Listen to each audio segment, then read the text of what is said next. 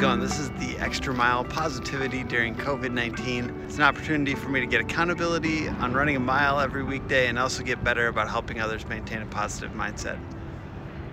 I follow an account on Instagram called Nature is Metal, and lions eat bears and crocodiles eat buffalo. It's a reminder for me that nature is brutal sometimes. And sometimes when I see people say, during this whole pandemic, blaming the government, blaming the opposition party, blaming religion, blaming atheists, or blaming their family or their circumstances or CEOs or whoever, I feel like they're neglecting one important fact. Nature is brutal and life is pain. This is a positivity podcast, by the way.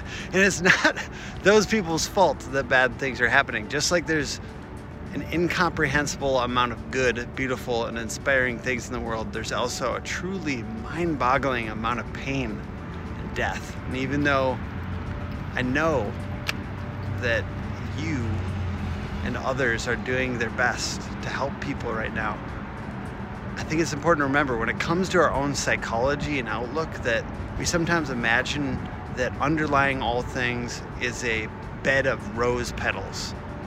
And it was just human malice that layered on the thorns.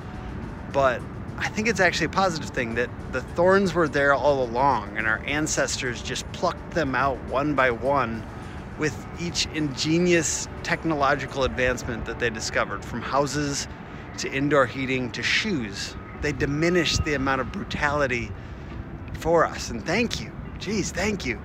So rather than think existence is supposed to be comfy, I think it's useful to come to terms with the brutality of nature and then be grateful, because if you're not currently experiencing pain, you are particularly lucky or blessed.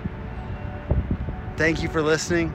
Quick link to subscribe on Spotify, hookagency.com/extra. This is Tim Brown. Join me every weekday after my mile run for a couple minutes of positivity. Bye.